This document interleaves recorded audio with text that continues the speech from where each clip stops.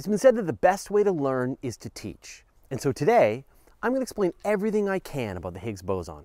And if I do this right, maybe, just maybe, I'll understand it a little better by the end of the episode. I'd like to be clear, this video is for the person whose eyes glaze over every time you hear the term Higgs boson. You know, it's some kind of particle, Nobel Prize, mass, blah, blah, but you don't really get what it is and why it's important. First, let's start with the Standard Model. These are essentially the laws of particle physics as scientists understand them. They explain all the matter and forces we see all around us. Well, most of the matter. There's a few big mysteries which we'll discuss as we get deeper into this. But the important thing to understand is that there are two major categories: the fermions and the bosons. Now, the fermions are matter. They're the protons and neutrons, which are made up of quarks, and then the leptons, which are indivisible, like the electrons and the neutrinos.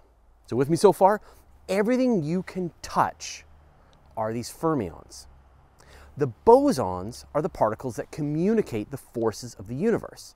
The one you're probably familiar with is the photon, which communicates the electromagnetic force. Then there's the gluon, which communicates the strong nuclear force, and then the W and Z bosons, which communicate the weak nuclear force. Mystery number one, gravity. Although it's one of the fundamental forces of the universe, nobody's discovered a boson particle that communicates this force. So if you're looking for a Nobel Prize, find a gravity boson, it's yours. Prove that gravity doesn't have a boson, and you can also get a Nobel Prize. Either way, there's a Nobel Prize in it for you. Again, this is the Standard Model, and it accurately describes the laws of nature as we see them around us. But one of the biggest unsolved mysteries in physics was the concept of mass. Why does anything have mass at all? Or inertia?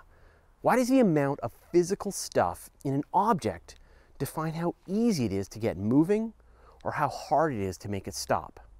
So in the 1960s, physicist Peter Higgs predicted there must be some kind of field that permeates all of space and interacts with matter, sort of like a fish swimming through water.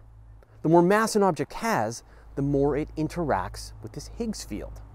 And just like the other fundamental forces in the universe, the Higgs field should have a corresponding boson to communicate this force. And this is the Higgs boson. Now, the field itself is undetectable, but if you could somehow detect the corresponding Higgs particles, then you could assume the existence of the field. And this is where the Large Hadron Collider comes in. The job of a particle accelerator is to convert energy into matter via the formula E equals mc squared. By accelerating particles like protons to huge velocities, they give them an enormous amount of kinetic energy. In fact, in its current configuration, the LHC moves protons to 0.99999999991 c, which is about 10 kilometers per hour slower than the speed of light. So when beams of particles moving in opposite directions are crashed together, it concentrates an enormous amount of energy into a teeny tiny volume of space. This energy needs to go somewhere, so it freezes out as matter. Thanks, Einstein.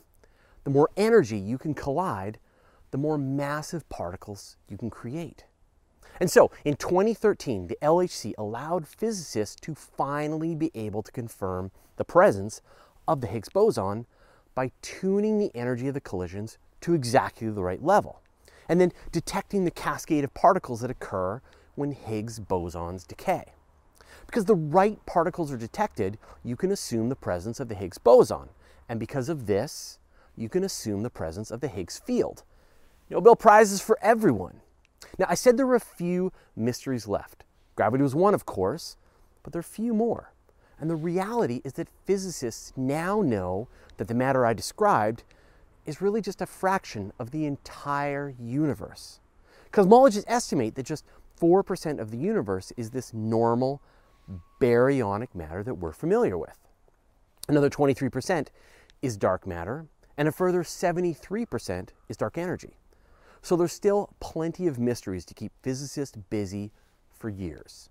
And so in 2013, the Large Hadron Collider finally turned up the particle that physicists had predicted for 50 years.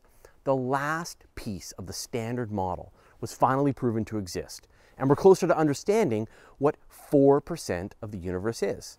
The other 96%, and gravity, are still a total mystery. Physicists are cranking up the LHC to higher and higher levels of energy, to search for other particles, to understand dark matter, and to see if they can generate microscopic black holes. This mighty instrument has plenty more science to reveal, so stay tuned. So that's the Higgs boson in a nutshell. Let me know if there's any other concepts in particle physics that you'd like me to talk about. Put your ideas into the comments below. In our next episode, we talk about alien megastructures. Is this something that we could actually detect? Make sure you subscribe to this channel and you'll be notified the moment we publish it. Oh, and make sure you stick around for the blooper. Thanks for watching. If you enjoyed this video, do us a favor and write us a review on iTunes. It'll help us bring more space and astronomy content to people just like you.